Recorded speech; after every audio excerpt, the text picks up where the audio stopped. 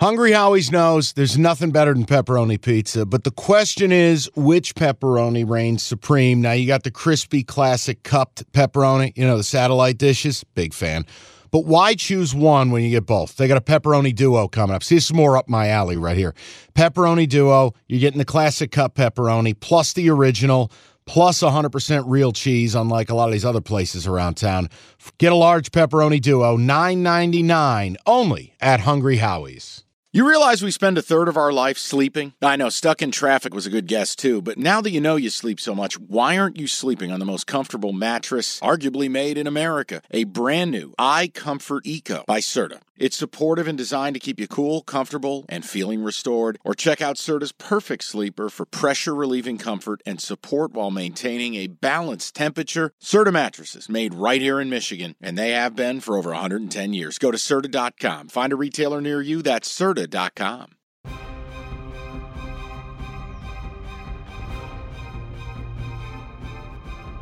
What up, though? It's the West Coast correspondent Martin Weiss in on another Thursday Night Football. Cash the Ticket Week 9. Please be sure to rate, review, and subscribe. And I will be getting to some NBA content early next week. I'll be honest. It's middle of football season. Very much the same reason why Mike and Costa don't have the time to do NBA picks.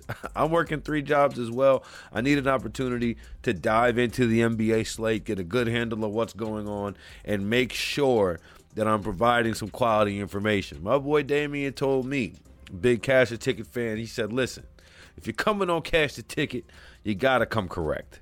Well, I don't know if 14-5 in the last 2 Thursday nights is correct enough. I appreciate the shout out, Mike Valeni, on a bonus episode that you did a couple days ago, auditing my picks, and he's right. I am picking random stuff like Baker Mayfield to throw an interception and Cade Otton over 3.5 receptions that cashes with 18 seconds left in a desperation drive. But let's be honest, some of these Thursday night games, you put them in the go touch some grass category. If you subscribe to my Substack, The Neutral Field, you'll see what I'm talking about there. But, this is a game in which if you have something better to do, you should probably do it. And in the words of my boy Sean Little on Twitter and X, at Chicago Flow, MSG Networks, if this game is not on, if this game was at 1 o'clock and you wouldn't bet it, consider not betting it now. With that being said, let's get into it. Titans at the Steelers. Steelers minus 2.5, over under 37.5. So another banger the books are expecting. Another banger in terms of the ability to see points scored. Both teams 4-3 against the spread through 7 weeks. The Titans, though, however, have a great feeling about themselves. Will Levis, is he him, as the kids say? 4 touchdowns, no interceptions in a debut. I don't know. That's nothing but double what Ryan Tannehill had put out this season. And then the Titans' offense had been stuck in the mud, to put it lightly, prior to Will Levis's debut. Will Levis is the 3rd quarterback in NFL history to throw for 4 touchdowns and no interceptions in his debut. The other 2, Hall of Famer Fran Tarkenton for the Minnesota Vikings, and former Titan Marcus Mariota, who will not be in the Hall of Fame, but he did star on Netflix in a quarterback documentary. It was pretty interesting. After he got benched from the Atlanta Falcons. Side note, how about the Falcons? Back-to-back years, you're benching your quarterback before Week 12. DeAndre Hopkins had 3 touchdowns and one of the most egregious offensive pass interferences that we saw last week in terms of the way he just threw A.J. Terrell out of bounds on Will Levis's first touchdown pass of his career. But always good to see D-Hop getting back into the fold. 3 touchdowns, that's a big deal. The Titans are top 10 in yards per carry and winless on the road. Of course, this game being played in Pittsburgh. On the Steelers side of things, Minkah Fitzpatrick went down. He blew a tire, non-contact, hamstring injury. That is, you cannot gloss over losing a guy like Minkah Fitzpatrick to this Pittsburgh secondary, okay? He is a stud, okay? He's probably the best player on the team, save T.J. Watt. right? I mean, the Steelers traded a first-round pick for him and have not missed it at all. Despite injuries and all the moving around of positions, Joey Porter Jr. in there instead of Patrick Peterson as much. I imagine we'll see more Pat Pete as Minkah Fitzpatrick recovers from his hamstring. Pittsburgh's still top 10 in defending the pass. As Mike Tomlin would say, the standard is the standard. It's hard not to overreact to what we just saw on either side of this. Will Levis's 4 touchdowns made the Titans offense look like something we hadn't seen all year out of Tennessee. All right? And the Jacksonville Jaguars, look, Pittsburgh's offense has been anemic, but that was disgusting. After Pickett went out with the rib injury, Trubisky, 2 interceptions, 2 sacks, has 0 shot. Jacksonville just might be really good. I'm there. Jacksonville just might be really good. Atlanta, unfortunately, is not. And if they don't make a big change at the quarterback position soon, they're going to lose this division going away.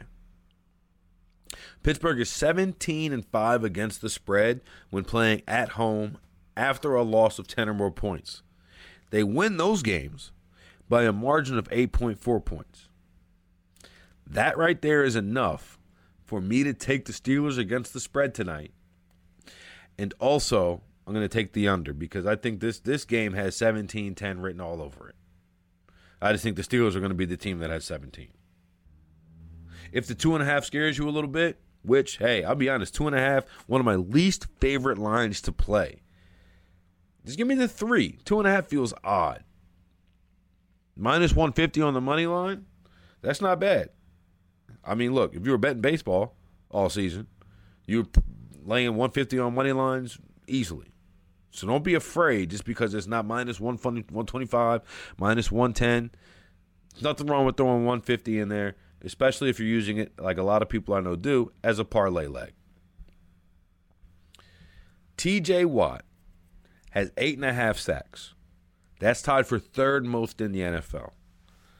Tennessee's offensive line has given up 25 sacks on the year. Mind you, this is week 9. Levis last week was sacked twice.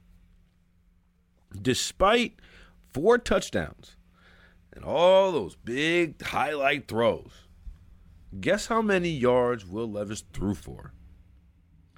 238. Excuse me? I know most of us were watching this one on Red Zone. Shout out to Mike Valeni, who I know loves the Red Zone channel. But most of us were watching this on Red Zone. This is a 1 o'clock Sunday game. We got a lot of stuff going on. 238 yards, despite hitting DeAndre Hopkins on all those big plays. Cam Hayward looks like he's going to be back in the fold for Pittsburgh. That majorly impacts the run game. And a little birdie told me Kenny Pickett is taking the lion's share of the reps in practice. Expect him to start and play, save injury. So as I make these prop bets, that is the drop back under which I'm using here. Going George Pickens, longest reception, over 22.5 yards, minus 114 on FanDuel at the time of recording. Pickens has in the 9 games so far, 9 weeks so far this season, Pickett has long receptions of 22, 31, 32, 41, and 71. This is on par with what happened last year when he finished 11 games of the 17 with long receptions of at least 23 or more. The Titans secondary has struggled this season. To be specific, they have allowed a long reception. I'm recording this right now as my car is in the shop after hours. And there is a cat sitting on a desk that is staring at me with the fire of 1,000 suns. And I just heard a noise, which makes me feel like I understand why he might have been staring at me. There's a rustling in the ceiling. I think there's a rat in there. So just know that.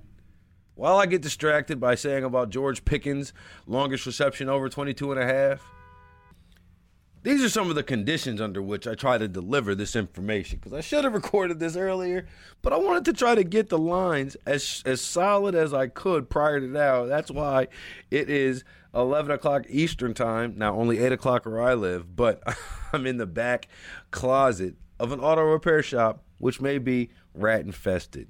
There we go. You know what else is rat infested? The Titans secondary. They've allowed long receptions of over 23 yards in 6 of 7 games this season. George Pickens, longest reception, over 22.5. If you're the type of guy that likes to lay on anytime touchdowns, George Pickens had 1 target last week, 1 touchdown last week. If they can get him the ball, he is dynamic. I'm just not a big fan of betting really overs and anytime touchdowns and in a scenario in which I'm expecting 37 total points.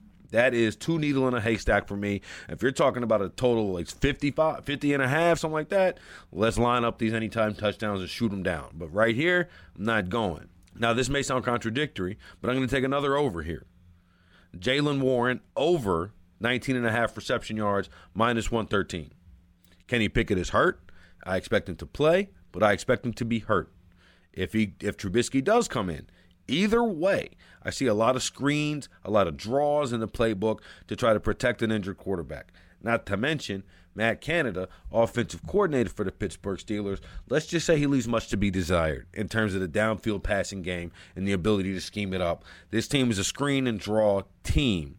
Not only that, Jaylen Warren has eclipsed 19 and a half receiving yards in over 4 of 7 games and hit 19 on the dot for a 5th.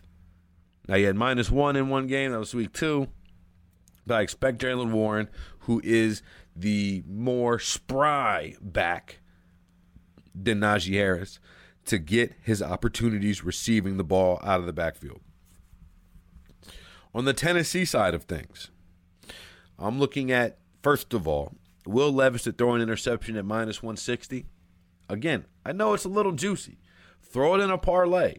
From what I understand, I bet everything straight. But from what I understand, most of you guys are parlaying these things into same game parlays. So that's why I try to throw out a few different options. So if you don't like this one, you could take that one. But Will Levis to throw an interception against a Mike Tomlin defense, even without Minka Fitzpatrick, I can see that. That really, to me, feels like it should be priced at minus 200, minus 250, minus 160.